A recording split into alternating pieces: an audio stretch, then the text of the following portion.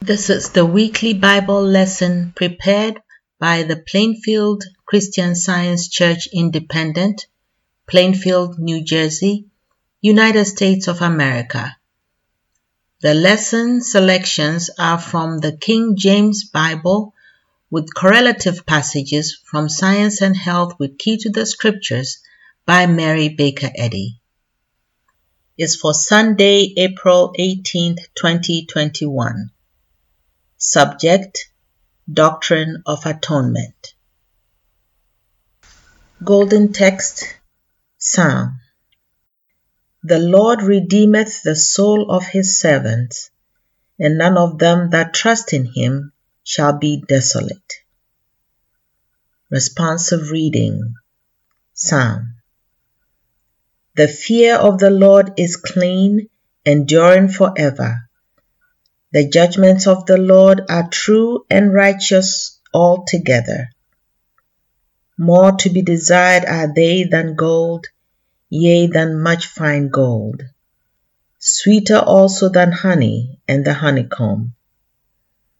Moreover, by them is thy servant warned, and in keeping of them there is great reward. Who can understand his errors? Cleanse thou me from secret faults. Keep back thy servant also from presumptuous sins. Let them not have dominion over me. Then shall I be upright, and I shall be innocent from the great transgression. Let the words of my mouth and the meditation of my heart be acceptable in thy sight, O Lord, my strength and my Redeemer. The Bible. Psalm. Have mercy upon me, O God, according to thy loving kindness, according unto the multitude of thy tender mercies.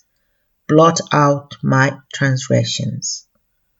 Wash me thoroughly from mine iniquity, and cleanse me from my sin. For I acknowledge my transgressions, and my sin is ever before me. Hide thy face from my sins, and blot out all mine iniquities. Create in me a clean heart, O God, and renew a right spirit within me. O Lord, open thou my lips, and my mouth shall show forth thy praise. Matthew. Now when Jesus saw great multitudes about him, he gave commandment to depart unto the other side. And he entered into a ship and passed over, and came into his own city. And behold, they brought to him a man sick of the palsy, lying on a bed. And Jesus, seeing their faith, said unto the sick of the palsy, Son, be of good cheer, thy sins be forgiven thee. And behold, certain of the scribes said within themselves, This man blasphemeth. And Jesus, knowing their thoughts, said, Wherefore think ye evil in your hearts? For whether is easier to say, Thy sins be forgiven thee, or to say, Arise and walk? But that ye may know that the Son of Man hath power on earth to forgive sins. Then said he to the sick of the palsy, Arise, take up thy bed, and go unto thine house. And he arose and departed to his house. But when the multitude saw it, they marveled and glorified God, which had given such power unto men. And as Jesus passed forth from thence, he saw a man named Matthew sitting at the receipt of custom. And he said unto him, Follow me. And he arose and followed him. And it came to pass, as Jesus sat at meat in the house, behold, many publicans and sinners came and sat down with him and his disciples. And when the Pharisees saw it, they said unto his disciples, Why eateth your master with publicans and sinners? But when Jesus heard that, he said unto them, They that be whole need not a physician, but they that are sick. But go ye and learn what that meaneth. I will have mercy and not sacrifice, for I am not come to call the righteous, but sinners to repentance. Now the first day of the feast of the unleavened bread, the disciples came to Jesus, saying unto him, Where wilt thou that we prepare for thee to eat the Passover? And he said, Go into the city to such a man, and say unto him, The Master saith, My time is at hand. I will keep the Passover at thy house with my disciples. And the disciples did as Jesus had appointed them, and they made ready the Passover. Now when the even was come, he sat down with the 12. And as they were eating, Jesus took bread and blessed it, and brake it, and gave it to the disciples, and said, Take, eat, this is my body. And he took the cup, and gave thanks, and gave it to them, saying, Drink ye all of it. John. These words spake Jesus, and lifted up his eyes to heaven, and said, Father, the hour is come. Glorify thy Son, that thy Son also may glorify thee. As thou hast given him power over all flesh, that he should give eternal life to as many as thou hast given him. I have glorified thee on the earth. I have finished the work which thou gavest me to do. And now, O Father, glorify thou me with thine own self, with the glory which I had with thee before the world was. I have manifested thy name unto the men which thou gavest me out of the world. Thine they were, and thou gavest them me, and they have kept thy word. Now they have known that all things whatsoever thou hast given me are of thee. For I have given unto them the words which thou gavest me, and they have received them, and have known surely that I came out from thee, and they have believed that thou didst send me. I pray for them. I pray not for the world, but for them which thou hast given me, for they are thine. Neither pray I for these alone, but for them also which shall believe on me through their word, that they all may be one, as thou, Father, art in me, and I in thee, that they also may be one in us, that the world may believe that thou hast sent me. And the glory which thou gavest me I have given them, that they may be one, even as we are one. And I have declared unto them thy name, and will declare it, that the love wherewith thou hast loved me may be in them, and I in them. 1 John. That which we have seen and heard declare we unto you, that ye also may have fellowship with us. And truly our fellowship is with the Father, and with his Son, Jesus Christ.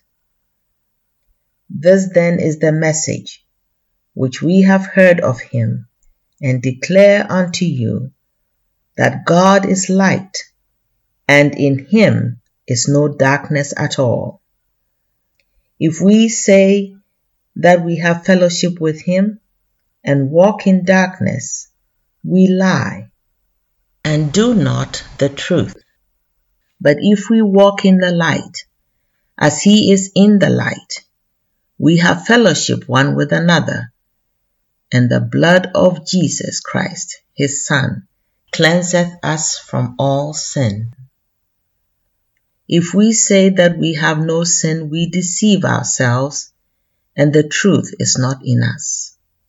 If we confess our sins, he is faithful and just to forgive us our sins and to cleanse us from all unrighteousness.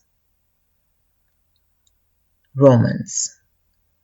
God commended his love toward us, in that while we were yet sinners, Christ died for us.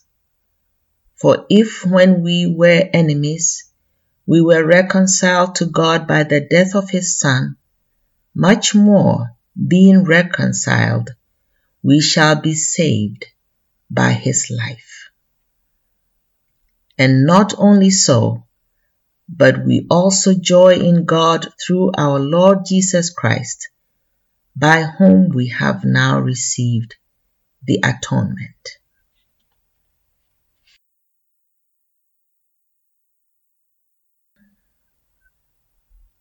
I will now read correlative passages from the Christian Science textbook, Science and Health, with Key to the Scriptures by Mary Baker Eddy. Atonement is the exemplification of man's unity with God, whereby man reflects divine truth, life, and love. Jesus of Nazareth taught and demonstrated man's oneness with the Father, and for this we owe him endless homage. His mission was both individual and collective. He did life's work aright, not only in justice to himself, but in mercy to mortals, to show them how to do theirs, but not to do it for them, nor to relieve them of a single responsibility. Jesus acted boldly against the accredited evidence of the senses, against Pharisaical creeds and practices, and he refuted all opponents with his healing power. Jesus aided in reconciling man to God by giving man a truer sense of love. The divine principle of Jesus' teachings and this truer sense of love redeems man from the law of matter, sin, and death by the law of spirit, the law of divine love. Every pang of repentance and suffering, every effort for reform, every good thought and deed will help us to understand Jesus' atonement for sin and aid its efficacy. But if the sinner continues to pray and repent, sin and be sorry, he has little part in the atonement, in the at-one-ment with God, for he lacks the practical repentance which reforms the heart and enables man to do the will of wisdom. Those who cannot demonstrate, at least in part, the divine principle of the teachings and practice of our Master have no part in God. If living in disobedience to him, we ought to feel no security, although God is good. Work out your own salvation is the demand of life and love, for to this end God worketh with you. Occupy till I come Wait for your reward, and be not weary in well-doing. Final deliverance from error, whereby we rejoice in immortality, boundless freedom, and sinless sense, is not reached through paths of flowers, nor by pinning one's faith without works to another's vicarious effort. Justice requires reformation of the sinner. Mercy cancels the debt only when justice approves. Wisdom and love may require many sacrifices of self to save us from sin. One sacrifice, however great, is insufficient to pay the debt of sin. The atonement requires constant self-immolation on the sinner's part. That God's wrath should be vented upon his beloved Son is divinely unnatural. Such a theory is man-made. The atonement is a hard problem in theology, but its scientific explanation is that suffering is an error of sinful sense which truth destroys, and that eventually both sin and suffering will fall at the feet of everlasting love. Remembering the sweat of agony which fell in holy benediction on the grass of Gethsemane, shall the humblest or mightiest disciple murmur when he drinks from the same cup and think or even wish to escape the exalting ordeal of sin's revenge on its destroyer? Truth and love bestow few palms until the consummation of a life work. Christians must take up arms against error at home and abroad. They must grapple with sin in themselves and in others, and continue this warfare until they have finished their course. If they keep the faith, they will have the crown of rejoicing. Our Master fully and finally demonstrated divine signs in his victory over death and the grave. Jesus' deed was for the enlightenment of men and for the salvation of the whole world from sin, sickness, and death. Paul writes, "For if when we were enemies, we were reconciled to God by the seeming death of his Son, much more being reconciled, we shall be saved by his life." 3 days after his bodily burial, he talked with his disciples. The persecutors had failed to hide immortal truth and love in a sepulchre. Glory be to God, and peace to the struggling hearts. Christ hath rolled away the stone from the door of human hope and faith, and through the revelation and demonstration of life in God, hath elevated them to possible at-one-ment with the spiritual idea of man and his divine principle love. There is no power apart from God. Omnipotence has all power, and to acknowledge any other power is to dishonor God. The humble Nazarene overthrew the supposition that sin, sickness, and death have power. He proved them powerless. It should have humbled the pride of the priests when they saw the demonstration of Christianity excel the influence of their dead faith and ceremonies. Praying for humility, with whatever fervency of expression, does not always mean a desire for it. If we turn away from the poor, we are not ready to receive the reward of him who blesses the poor. We confess to having a very wicked heart and ask that it may be laid bare before us. But do we not already know more of this heart than we are willing to have our neighbor see? We should examine ourselves and learn what is the affection and purpose of the heart. For in this way only can we learn what we honestly are. If truth is overcoming error in your daily walk and conversation, you can finally say, I have fought a good fight. I have kept the faith, because you are a better man. This is having our part in the atonement with truth and love. Christians do not continue to labor and pray, expecting because of another's goodness, suffering, and triumph that they shall reach his harmony and reward. If the disciple is advancing spiritually, he is striving to enter in.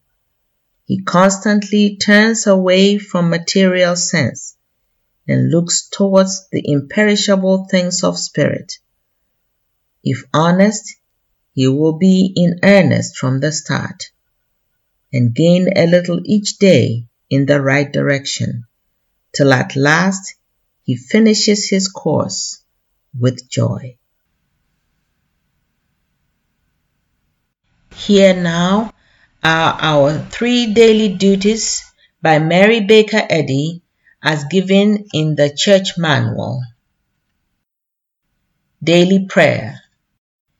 It shall be the duty of every member of this church to pray each day, Thy kingdom come. Let the reign of divine truth, life, and love be established in me, and rule out of me all sin. And may thy word enrich the affections of all mankind and govern them. A rule for motives and acts. Neither animosity nor mere personal attachment should impel the motives or acts of the members of the Mother Church. In science, divine love alone governs man, and a Christian scientist reflects the sweet amenities of love in rebuking sin, in true brotherliness, charitableness, and forgiveness. The members of this church should daily watch and pray to be delivered from all evil, from prophesying, judging, condemning, counseling, influencing, or being influenced erroneously. Alertness to duty. It shall be the duty of every member of this church to defend himself daily against aggressive mental suggestion, and not be made to forget nor to neglect his duty to God, to his leader, and to mankind. By his works he shall be judged and justified or condemned. And from Science and Health with Key to the Scriptures by Mary Baker Eddy, page 442. Christian scientists, be a law to yourselves that mental malpractice cannot harm you either when asleep or when awake. Thank you for listening, and let some truth from the lesson help you make it a great day. You may visit our website, plainfieldcs.com, for more information.